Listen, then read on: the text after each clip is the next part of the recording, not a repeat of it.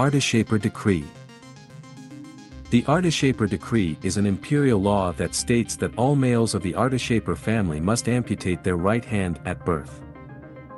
Background: the Amar royal Lady Fanka kept a furrier and lavished it with love.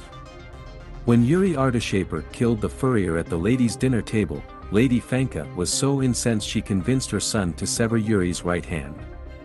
Ever since, all royal members of the Ardishapur family have had their right hand amputated at birth and replaced by a cybernetic silver one, a tradition known as the Ardishapur Decree.